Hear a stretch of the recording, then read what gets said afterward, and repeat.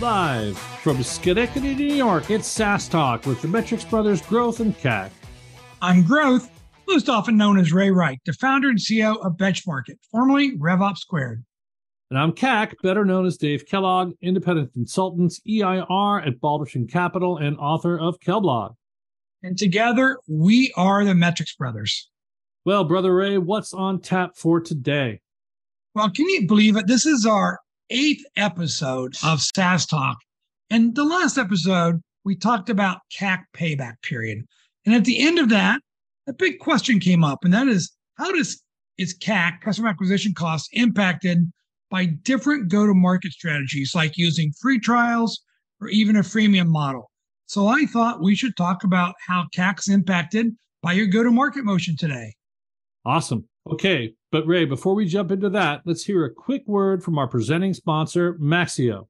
SaaS Talk is presented by Gainsight, the first digital customer platform, including customer success management, product experience, customer communities, and customer education.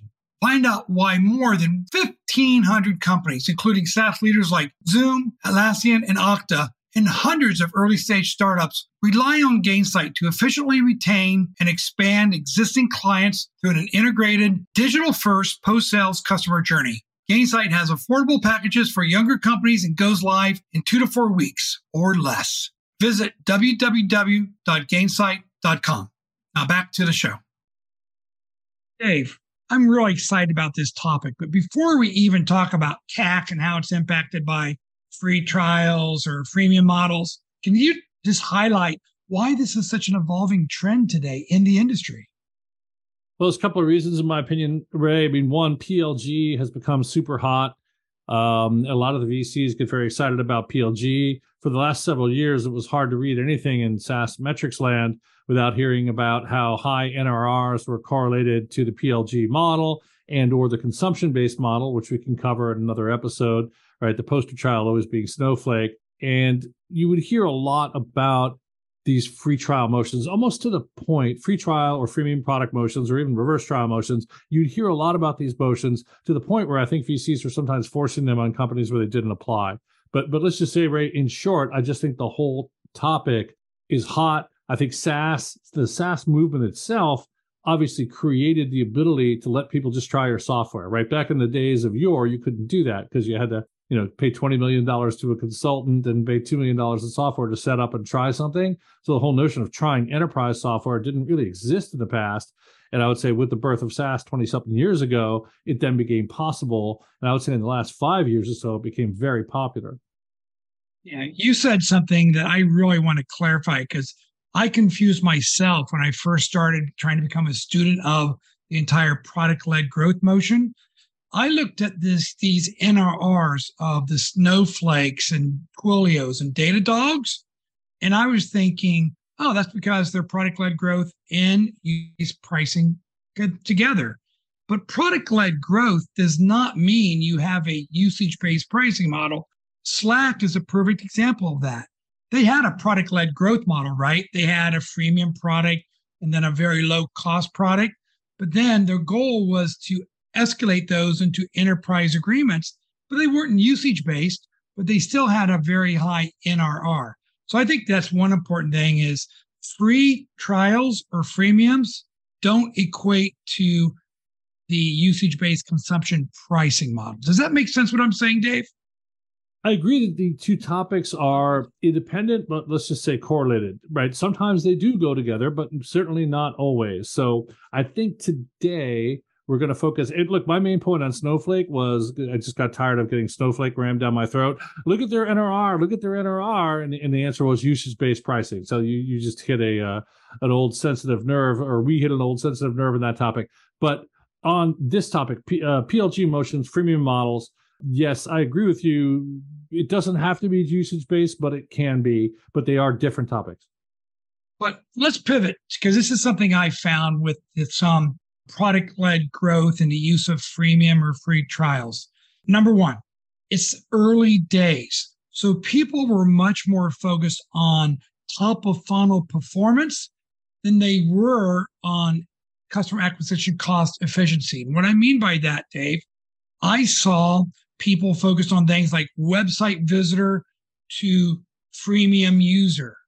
And then they looked at freemium user to paid user, and then paid user to paid company or customer. And then they focused a lot on things like activation. So for our freemium customers, did they reach that aha moment that you could then try to upsell them to a paid user or a paid customer? So let me stop there because that's a lot of things, but I don't think we are at the point yet where customer acquisition cost efficiency was the primary metric that people who are doing freemiums are worried about. It was top of funnel conversion, just like a demand gen function. Well, I mean, look, to me, what would I say, Ray? I think the basic concept around premium or free trial motion dates all the way back to open source, right? Open source is kind of the original free trial, right? Download it, link it, run it on your own computer. So the notion of just try the software, or as it said on the back of the Boston's first album about 8 times, listen to the album, right? They kept saying that, listen to the album. To me, whenever I think of these models, I always think, listen to the album, right? Try the software. We can argue that goes all the way back to open source, which I think it does. But in its modern incarnation, it's typically a SaaS business application that is an enterprise sale that has some sort of free version. And in those models, I think it's about the whole funnel, to be frank. I think it's definitely about top of funnel. I agree with you there. But look, we need to build the product itself to be easy to onboard, easy to expand, natural to expand, right? I mean, I think if you have to take it all the way back, right, it's the product sells itself, right? That's kind of the hidden value prop or the desired value prop behind all of this, no? Yeah. But if you look at Atlassian was, right, one of the first product-led growth companies. And I was just recently talking to their chief marketing officer, Carrie Lou Dietrich, and she was there from 50 million to 400 million IPO. And a lot of their marketing was done in development communities, the Stack Overflows and GitHubs. And what they measured was how many of those people would come and activate a license, a free license. And then they looked at the virility quotient of, did that one software developer or one team, how many users did that result in 3, 6, 12 months later? We're still not getting into whether it was CAC or not, but they really looked at how the leads became paid customers over time as their first conversion point. Yeah, I mean, that's the whole premise of this. And by the way, I think you meant virality, not virility. We could have a separate episode on that if you want. But don't disagree, Ray. I think the whole idea is, how do we get people interested in trying this stuff? How do we get them to try the stuff? How do we eventually convert them into paid customers? And in the case of Atlassian, the original kind of modern PLG company, how do we then? Because I think even they eventually collapsed and hired salespeople and started doing big enterprise deals. I think. I'm not sure. I know Slack did relatively early, but I think in the end, like all roads lead to Rome. All roads lead eventually, even for Atlassian, I believe, to having salespeople go kind of round up all these users into big multi-year enterprise contracts. Yeah, it's funny, Dave. We started the episode wanting to talk about customer acquisition costs and how free trials or freemiums kind of impacted that. But I did want to highlight one thing because it just came to mind. There was a report about a month ago. I believe it came from Jamin Ball, Cloud of Judgment. We're thinking of the same report. I don't have it in front of me, but we're thinking of the same report, that it's a lie, basically, right? They're not actually have lower sales and marketing costs. PLG companies have a higher percent of revenue going to sales and marketing once they hit a key inflection point. It's around 50 million than a sales led.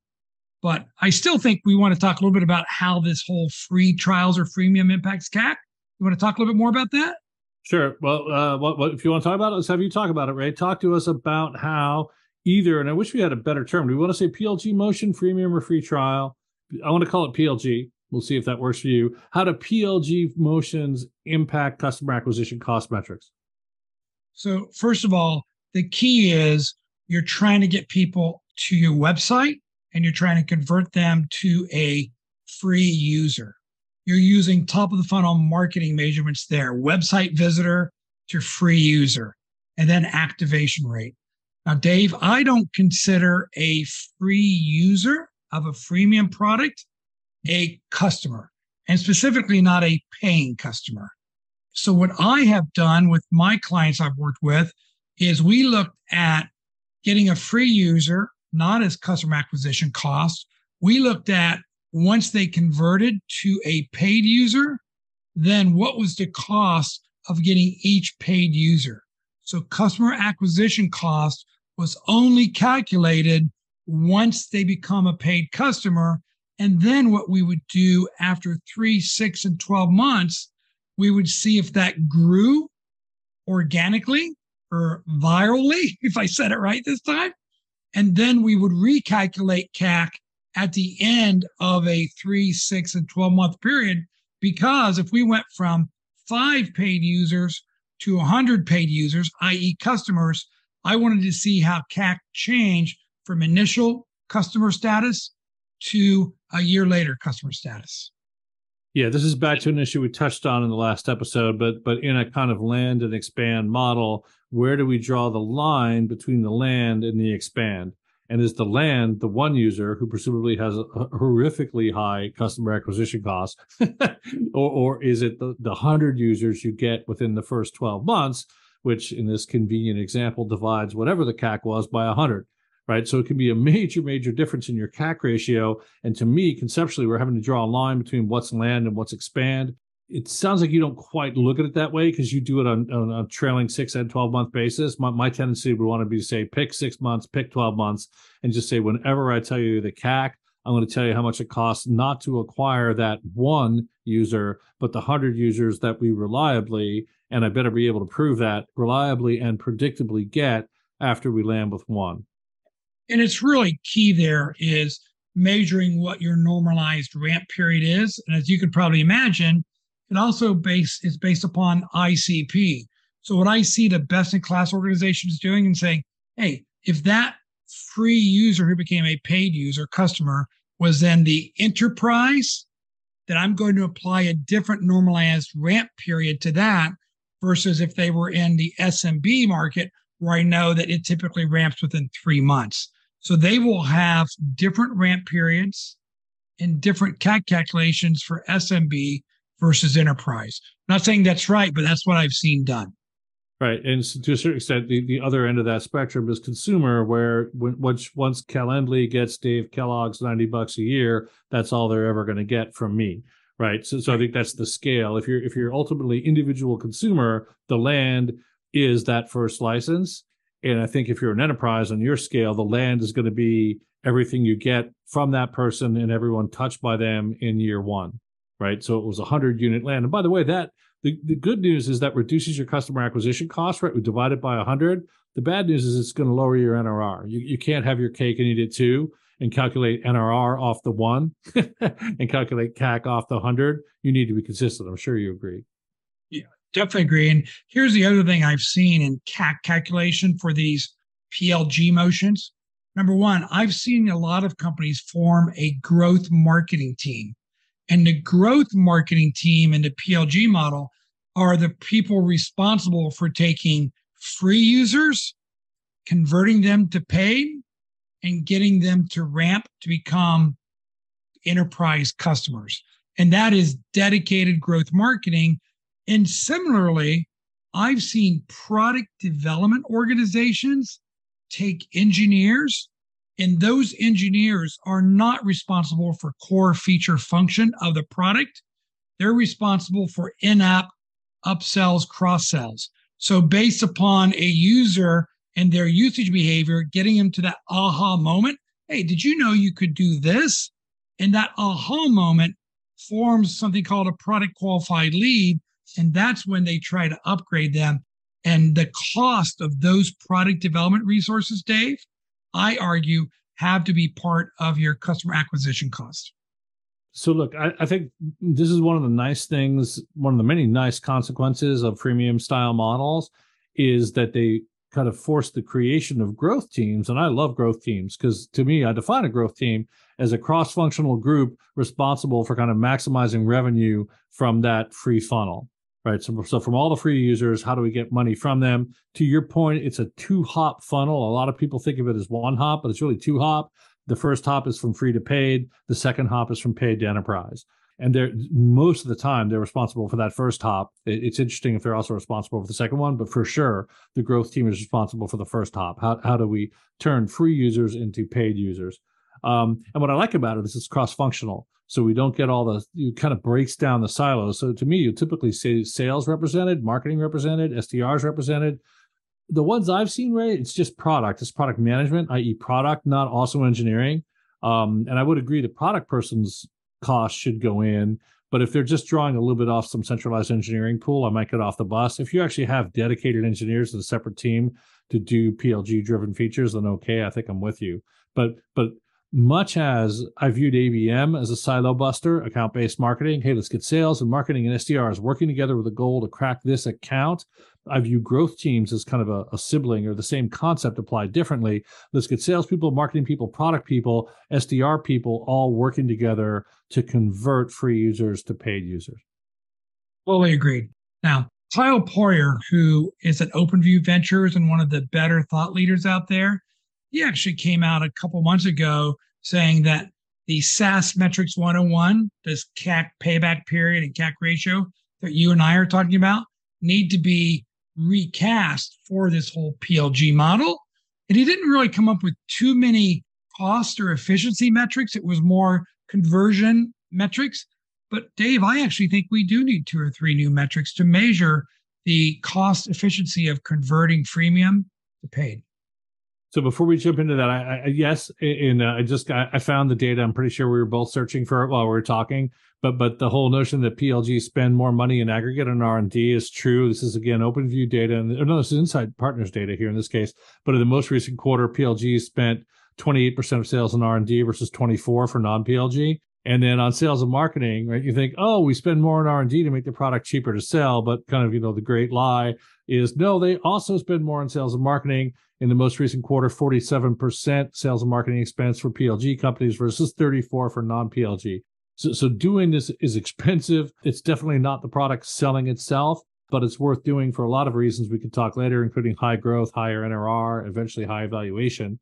But back to your question, I just wanted to get the data out there because we love data here, right? Yes, I think we need new metrics. I think you need to start looking at funnel conversion metrics, and I'm pretty sure you know which ones people should track. Yeah, and that's where the number one thing, honestly, even though I hate MQLs and maybe you like MQLs, it's this concept of product qualified leads. And that's a scoring model that says based upon the ICP of that freemium user, their product usage behavior, how many times they come back in, but also do they hit that aha moment in the application that delivers the real business value? Those 3 primary things, there's a lot more. That creates a product qualified lead that is a signal to who's ever responsible for converting freemium to paid users. There's a 25% conversion rate at median day from a PQL, product qualified lead, to a paid customer. The overall conversion rate from freemium users to paid users is only 10%. So PQLs have a 2.5x higher conversion rate. And to me, that's one of the most fundamentally important metrics for any freemium model. I mean, look, Ray, that PQL to close rate or PQL to customer rate sounds more to me in traditional sales-led growth like an opportunity to close rate, right? In my mind, a typical what I call stage 2 opportunity to close rate runs 15 to 25%. And then MQL to sales accepted opportunity runs at like less than 10%, right?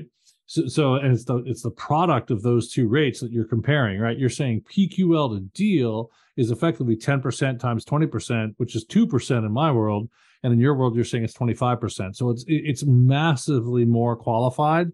And yes, I'm a believer in PQLs. I like PQLs. They are a thing. I mean, if you're running this kind of model, it's going to pop something out for sales to go pursue or BDRs to go qualify. And that's a PQL. In the marketing world, right, an SDR pops out an MQL, and in the ABM world, they pop out an AQL. And depending on your model, I think you need all those metrics, and they do have very different conversion rates. So, we're already coming up to our 20 minutes, and this is such a complex, nuanced, and evolving kind of dynamic. Do we have a specific recommendation for our listening audience? So I have one, Ray. When it comes to CAC, and this is going to be rather conceptual, but I think the most interesting question on this are these people, I'm just going to call them, just imagine we have this 2-hop funnel, free to paid, paid to enterprise. In that 2-hop funnel, are the people who make the first hop customers or not? Because you can, and the answer to this question ultimately is how much of your revenue do you get from those people? Because if you get 100% of those people, right, just say you're Calendly, and they probably also do enterprise by now, but just say you're a consumer product where there's just one hop, right? You try it, and then you become a customer and you get $100 a year and we're done. Then in that case, there's one hop and it's 100% of your revenue. But imagine the 2-hop model where no, I turn somebody into a solo user at $90 a year, and then I eventually sweep all those up and turn them into an enterprise deal at $100K. Then I want to see the revenue distribution across those two modes, because the customer count might look something like we have 100,000 customers on the left giving us $100 a year, which is going to be $10 million. But I have $100 million of enterprise customers over here off maybe, 1,000 customers. So I have a very small number of customers with a very high SP. And the question is, when you ask me churn, if I do it on a count basis, i.e. not a dollar basis, it's a disaster, right? If I count the people on the left as customers, because I'm way overweighted to these TD micro customers. So I think, Ray, since we're coming up on time, the most interesting question in all this are your individual paid users, are they great leads because they convert at a phenomenal rate into opportunities and deals? And rather than costing you money, they actually give you money, right? So are these the world's best leads, or are they in fact crappy customers who churn at a 40% annual rate and give you almost no money? And to me, I always start there. I start at the very top and saying, what do we consider these people? Because by the way, a lot of your behavior will be driven by the answer to that question. If you consider them customers, you will instantly conclude that it's a bad segment because they have a very high churn rate and a very low ASP. Unless you then step back and say, wait a minute, they're kind of customers because what they actually are leads because they're feeding the other engine. But I do think a lot of confusion happens in that dichotomy. I'm not black and white, but I have a pretty strong opinion on this. I recommend 3 financial return models or metrics. Cost per free user. That's a cost per freemium user. Then I go to cost per paid user. So if that freemium user becomes that $90 a year Calendly customer, that's a cost per paid user. And then I do cost per paid customer. And you can say paid corporate customer. And now I have across those 2 hops, 3 segments, I know my cost per freemium user. It's like a cost per lead. I have my cost per user, which is my cost per that initial revenue. And then my cost per corporate user once they convert to an enterprise customer. Got it. I think there's 3 really good metrics. The question is, how do you calculate churn? And I'm guessing your answer is you segment it. So when I ask you what churn is, you're not going to give me a blended rate. You're certainly not going to give me a count-based rate. You're going to look at it by segment. And by the way, I don't believe in logo count churn anyhow. I believe in GRR. So I'm going to do it on GRR by segment. But that might be a topic for another podcast in the future, Dave. Yeah, agree. Glad you don't do count-based churn either, Ray. You're a good man. All right. Well, that's a wrap to today. I love the conversation, and it really highlights there's just a lot of thought and maturity that needs to go into how do you determine the cost in a PLG model of acquiring a customer, starting with what in the hell is a customer? Thanks a lot, Ray. Another great episode. Thanks, Dave. Talk to you next week. See you next week. SaaS Talk is a production of the Metrics Brothers Growth and CAC and a member of the Benchmark Podcast Network. By accessing this podcast, you acknowledge that the Metrics Brothers make no warranty, guarantee, or representation as to the accuracy or sufficiency of the information presented or the humor content of the jokes provided. Ray? The information, opinions, and recommendations presented are, according to our spouses, probably wrong and provided for general information only. This podcast should not be considered professional or, for that matter, unprofessional advice. We disclaim any and all liability for any direct, indirect, indirect, misdirect, incidental, special, ordinary, consequential, inconsequential, or other damages arising out of any use of or, God help you, reliance upon the information presented here. Ray Growth Reich is based in New York City and available on Twitter/X at Ray Reich. Dave Kellogg is based in Silicon Valley and available at Kellblog. Schenectady, which is French for unspellable, is not our actual production location. You can reach us at saastalkpodcast@gmail.com. Thanks for listening.